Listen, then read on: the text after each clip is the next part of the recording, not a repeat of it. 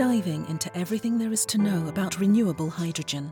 This is Purple is the New Green, a Nell Hydrogen podcast, co-hosted together with H2 View. Join us as we talk about hydrogen, the energy carrier of the future, already available today. Welcome to another episode of Purple is the New Green. I'm Leila Asdell-Danielson, together with my co-host, Rob Cockerell. So Rob, as you know, we're shaking things up a bit with the podcast this time. You mean we're no longer Team Purple? No, we're not shaking things up that much. What I'm referring to is how we've opened things up to the audience a bit more. It's not just you and me who get to ask the questions this time around. Well, I'm glad the purple's still safe. I would have had to throw out all my purple swag. So, any interesting questions to tackle then? We've got a handful of questions to send Thorsten's way, and I guess you'll just have to wait and see how interesting they are. Mysterious, I like it. So, speaking of our guest today, he's a relatively new recruit to Team Purple, isn't he? I think relatively is the key word there. Today we're talking to Thorsten Herbert, the Director for Market Development and Public Affairs. He joined Nell at the beginning of May 2020, so with the amount of growth that Nell has seen in that time, he's far from one of the newest to the company. That said, we're thrilled to have him on the team. I bet. If you remember last episode when we were talking about rock stars with Philip? You mean when I referred to myself as a rock star? Yes, Leila, that'd be the reference. I do remember that, yes, vaguely. Only vaguely, I'm sure. Well, anyhow, I think we can safely say Thorsten is absolutely a hydrogen rock star, particularly here in Europe. Definitely. There was a lot of positive buzz around when he joined the Nell family, and I'm betting today's episode will generate more of that as we talk through the European hydrogen scene with him. Any thoughts to kick us off on that topic? Well, the obvious talking point is the EU hydrogen strategy, still. I mean, I know we've talked a bit about that in previous podcasts, but I think it's safe to say it was a defining moment in 2020 and will continue to be so when we look back in years to come at the journey of hydrogen in Europe. So it's definitely worth another mention here. And just look at those targets for installed electrolyzer capacity, 40 gigawatts by 2030 alone. Agreed, and I'm guessing we might touch on that last point today. But if that's the obvious one, then what else is happening? Come on, Rob, give us a few other highlights you think are worth mentioning. Well, I mean, we could, of course, reel off a whole list of developments, such as the level of daily activity in hydrogen these days, right? But I do think it's all about policy and politics right now, more than ever. Political, isn't it always? I know. That's not exactly a big surprise. Some would say it's always been political. But we hear on a daily basis now that the biggest push-pull factor in this hydrogen sector is policy. It's all about policy, policy, policy. It's not even about carrot or stick, it's both. And we need it all right now, aligned and implemented as soon as possible if we're really to realise all of the incredible pockets of promise out there in hydrogen. I love that, Rob. Pockets of promise. Okay, well, let's see if our own man on the ground in the market development agrees. Let's get Thorsten on the line. Thorsten, thanks for joining us. Yeah, hey, good to talk to you. Looking forward to it. And you raised the bar of expectations quite high with talking about rock stars and things. So yeah, a bit humbled here. Oh, okay. Well, always good to start you off humbled, you know. Oh, okay. We've got a lot of great stuff to dive into with you today, but before we really get into it, perhaps you could tell us a bit about your background. Yeah, I'm a bit strange for being a policy guy. I'm a mechanical engineer and was studying at the Technical University Darmstadt. And I also obtained a job accompanying master's degree in renewable energy in 2015. So that's, let's say, the university and educational background. Joined hydrogen and fuel cells already in 2001. So I will have my 20th anniversary this year, just in a few weeks, I guess. So 1st of July, I started my job. And that was more or less directly in the GM fuel cell activities, like in the automotive fuel cell system development with GM and Opel. Back in the days, so that was very exciting and they directly got me with, let's say, the enthusiasm in the GM international fuel cell activities and also the massive opportunities that hydrogen and fuel cells promised. And I was there for 7 years then, until the national organization Hydrogen and Fuel Cell Technology in Germany was founded. And I was like one of the starting 9 in this organization, which was built up to manage and erect, so to say, the hydrogen and fuel cell industry in Germany back in 2008. And I actually stayed there for 11 years, grew with the company, and happy to join Nell then, as you mentioned, in May last year. Well, congratulations on that anniversary coming up, Thorsten. Thanks. If we talk about back in the day, and on that topic of hydrogen, was it that enthusiasm and that sense of opportunity that got you into this industry? Actually, how I got, let's say, the task there and the job was that was actually by chance. I started off with an engineering service company the first month of my professional career, and was assigned to, let's say, the customer Opel/GM in the fuel cell system development team. That was totally by chance.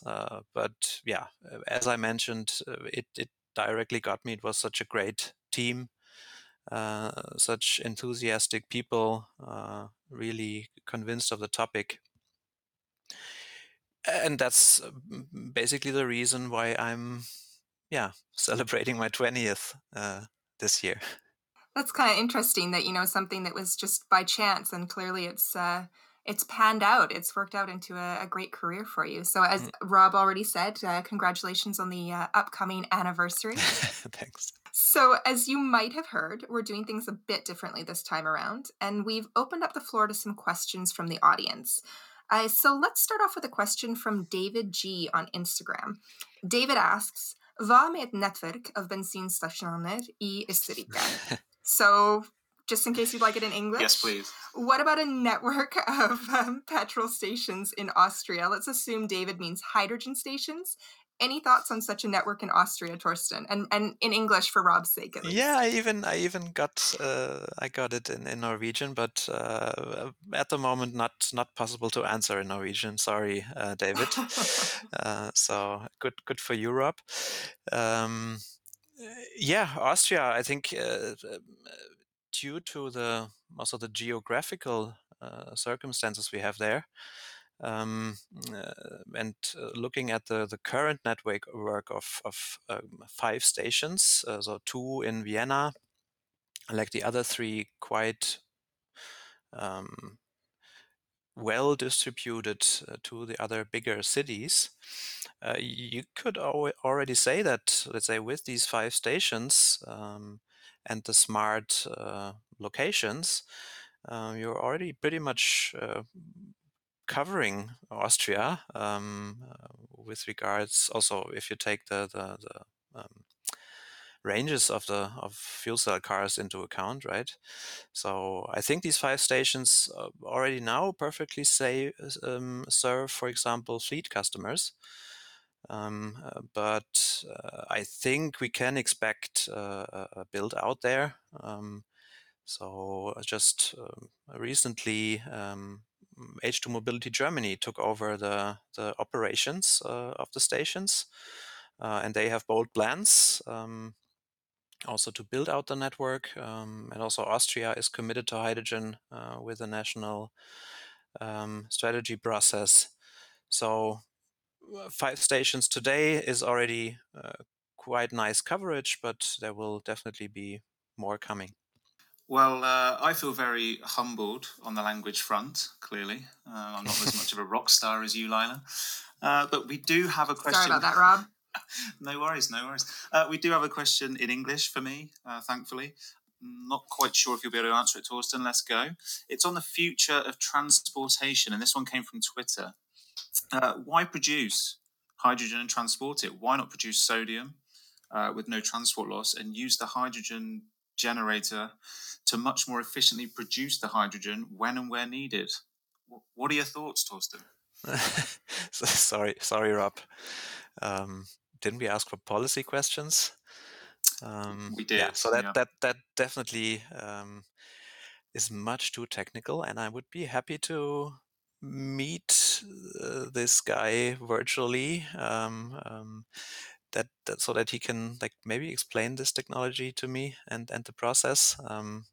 It sounds interesting, but sorry, I'm the policy guy. Absolutely. Well, maybe our listeners can go back through Purple is the New Green for all the technical details on why hydrogen. And moving on, so let's focus in on Europe for a bit. We were just discussing earlier how the region is currently seeing a major upswing in interest around hydrogen. What can you tell us about that? Yeah, it's actually amazing. So looking back at this 1 year since I started with Nell, actually everything we eventually anticipated when we also, let's say, put together my job description, for example, what will be my tasks. This is all materializing now, right?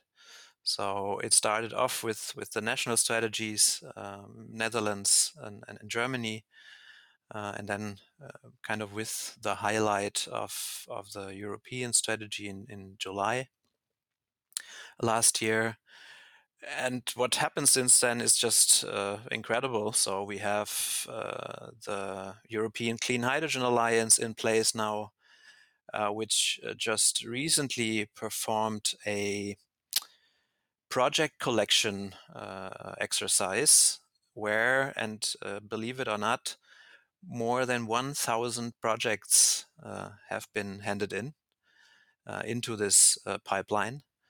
And this, let's say, amount of projects, these 1,000 projects, these are now building the basis for reaching the 6 gigawatt target in 2024 and the 40 gigawatt target in 2030. And this is just amazing. And we are already also quite far in the IPCEI process. And we are also talking about more than 400 projects that have been selected nationally. That's going to be very exciting how this will work out and how these IPCEIs will look like. So it's just breathtaking what is currently happening here. Maybe that's a good time to bring in another question that we received, again from Instagram this time.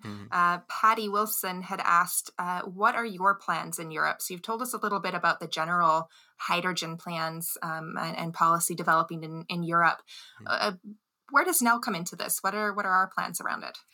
It's twofold. So we want, on the one hand, and you talked about that in your introduction, it's about policy now. It's about policy. Regulatory framework needs to be established for a hydrogen economy.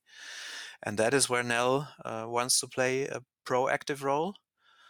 We just recently had a recruiting process for a head of EU affairs, which was very successful overall. So we will also strengthen our resource there. We have our CEO, Jan Andre, in the board of Hydrogen Europe, which strengthens our position. That's let's say the one path, proactive player in policy development. And of course, as I say, the natural second thing is remaining the world's largest electrolyzer manufacturer, and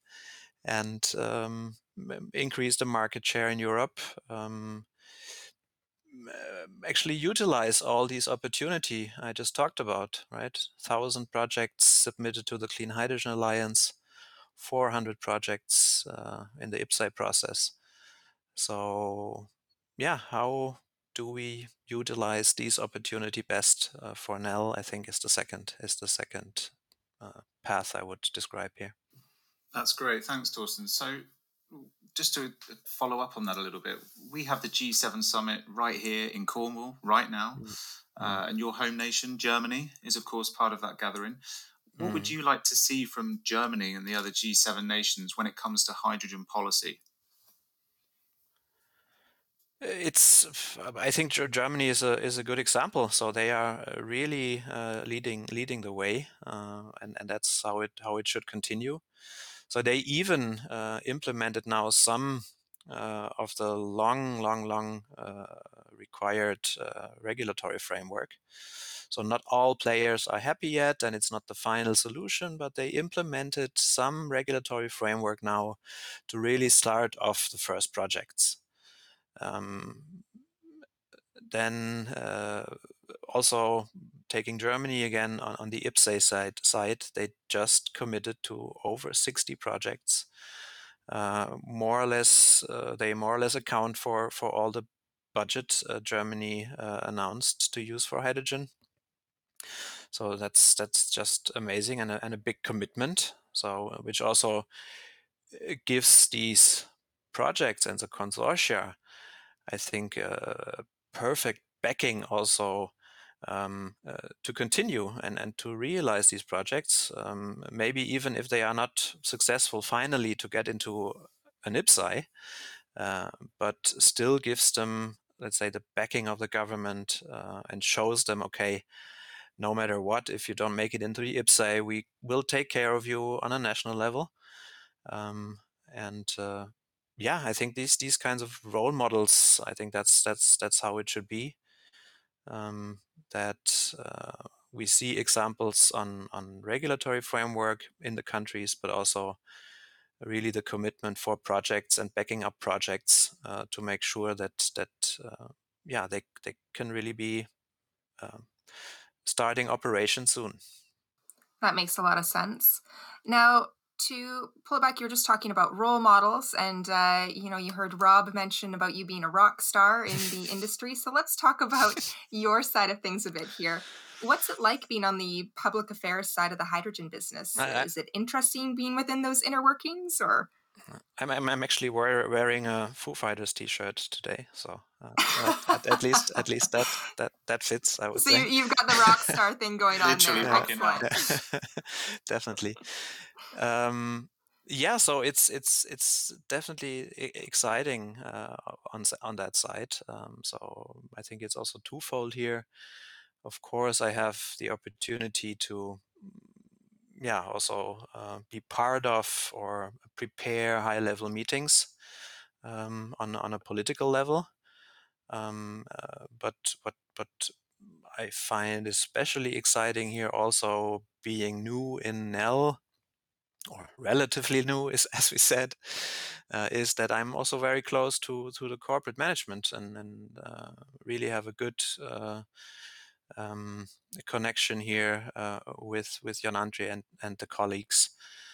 Because of course everything that is said publicly and what we promote publicly needs to be backed by them. So yeah, I find it very exciting.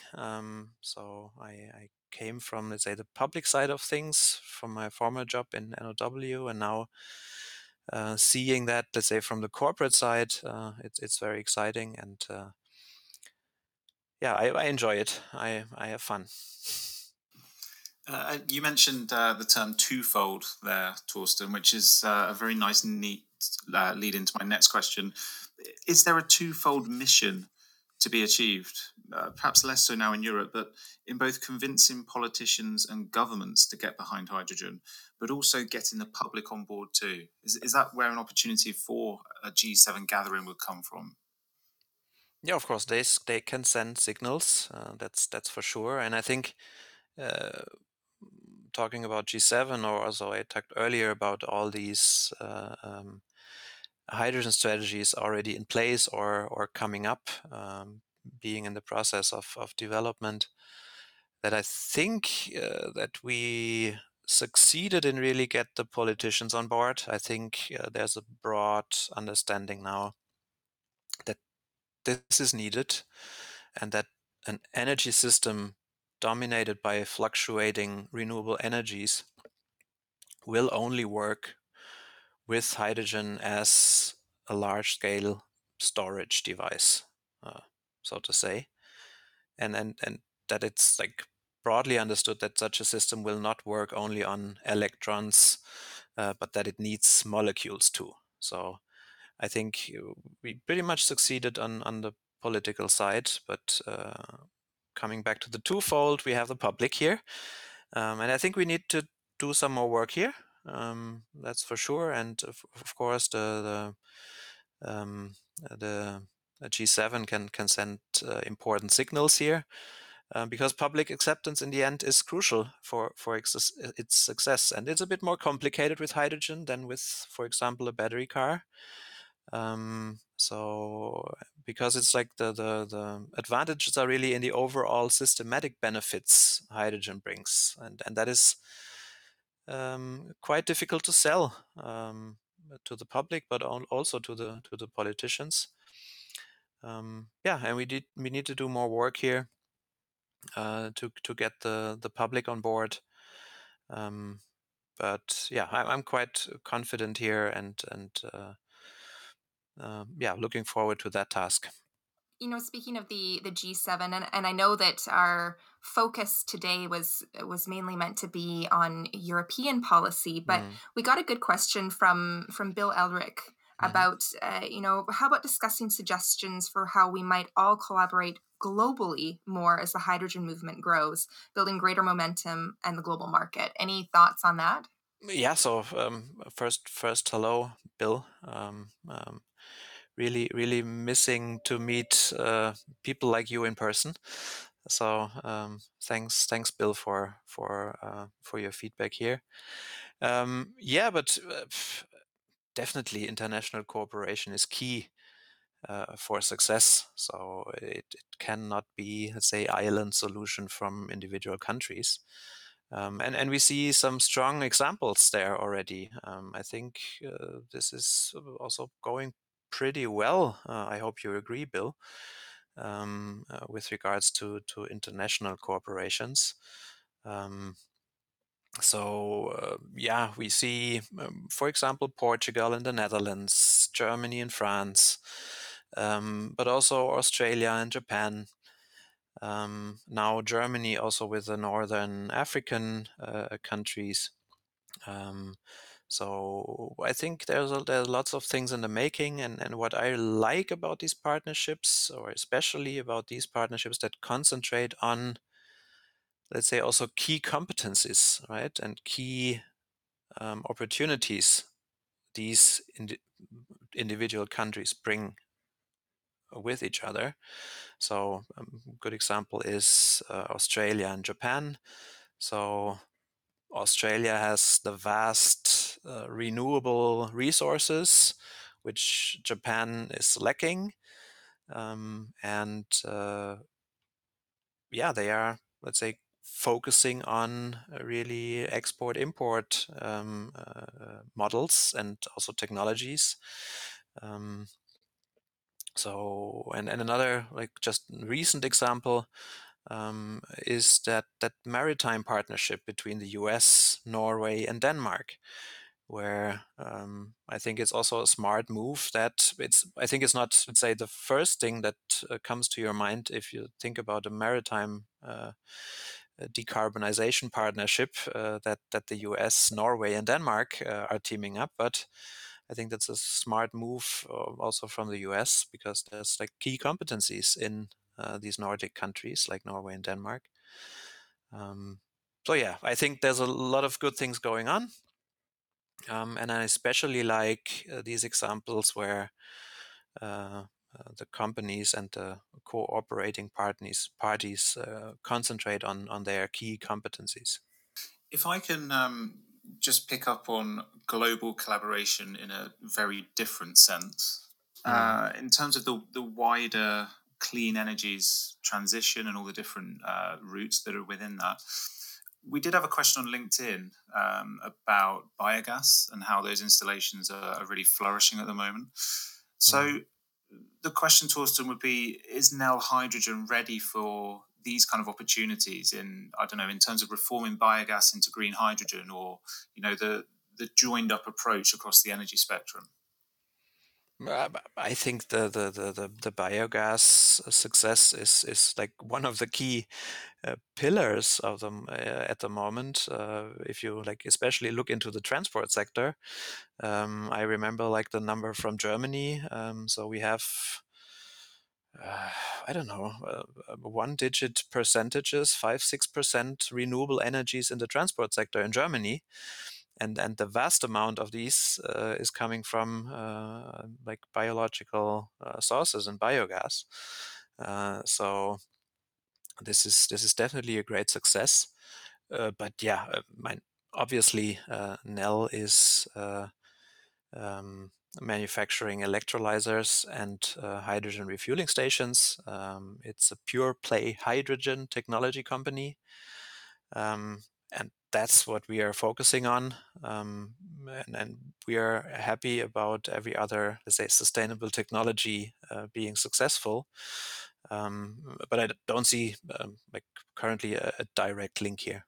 Fair enough. So, speaking of the hydrogen industry itself, you're probably getting sick of hearing this question, but we have to ask.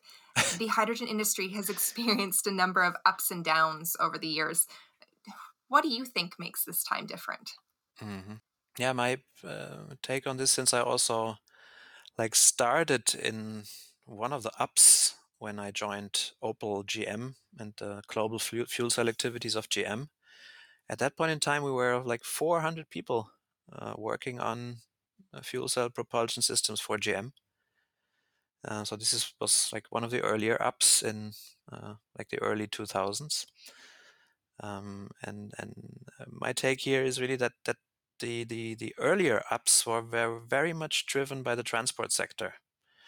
So that's also like the nature of NOW in Germany. It was founded by the Ministry of Transport back in the days, and that gave too much opportunities to easily take this down with kind of these one-dimensional arguments, like it's like battery vehicles are more efficient, it's too complex, infrastructure is too costly, and I think the difference now is really that and then we talked about that earlier, that these systematic benefits are acknowledged and understood. That hydrogen is essential for an energy system based on renewables. And in addition to that, the and now even like recently, just also in Europe, tightened international climate targets.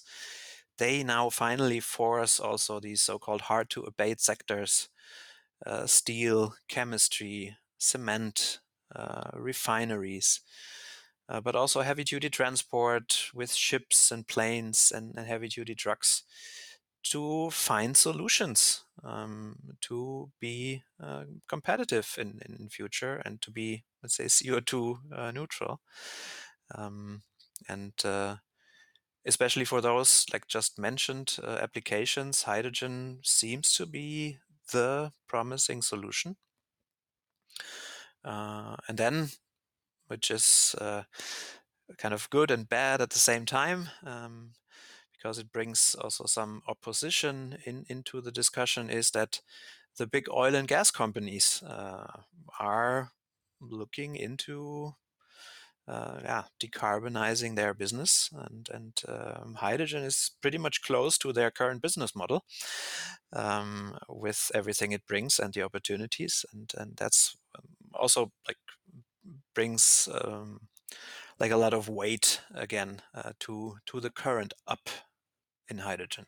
Well, let's talk about that weight. You are a rock star, Thorsten, so you're in a great position to help influence hydrogen's adoption or uptake. So what do you see as the biggest challenge facing hydrogen today? I mean, we talk so much about the opportunities, but what about the challenges? Yeah, so it's clearly, and I made that quite clear in one of my recent talks in an online event, that it is the regulatory framework. There is actually, with some exceptions of national regulations, there is the regulatory framework existing at the moment for hydrogen is zero. And this needs to be realized, and this is the biggest challenge. So I think a very good approach was delivered by Hydrogen Europe just a few weeks ago, when Portugal also took over the presidency of the council. At the same, with that, Hydrogen Europe introduced the so-called Hydrogen Act.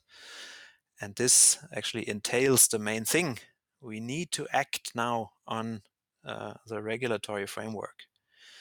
And what I especially like about this paper of Hydrogen Europe is that it doesn't dictate the solution to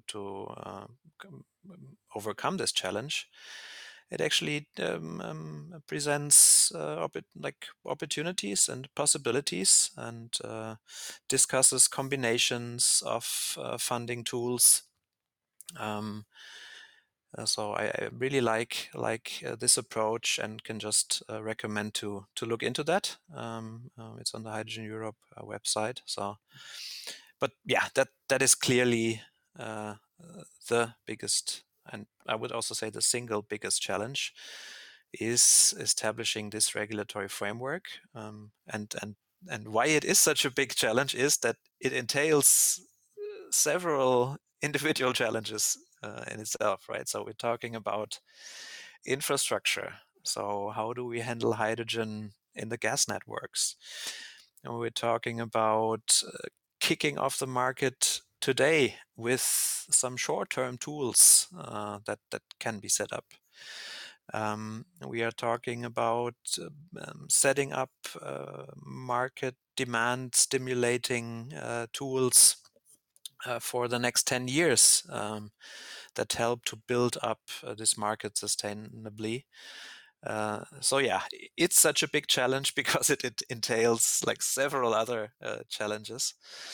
But on the other hand, I'm also pretty much excited to be part of that. And really now is the chance, like in the next 2-3 years, to also proactively influence that. And that's why I'm also very happy that we could also strengthen my team, to be even more proactive in that development from a Nell perspective. See, Leila, I told you backstage it was all about policy. You did mention that. Now, I hate to say this, Thorsten, because I think we could talk all day and still have tons of stuff to talk about. But we are running short on time.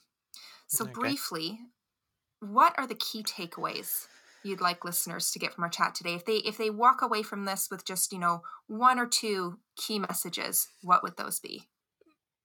The regulatory framework needs to be established. We have the technology available to kick this off now, but we need a regulatory framework to realize these projects that are in the pipeline. And also with setting up this regulatory framework, I would also vote for a clear priority on renewable hydrogen. It's not about not allowing the other types of hydrogen. It's just about a prioritization. So I'm clearly voting here for a prioritization of renewable hydrogen.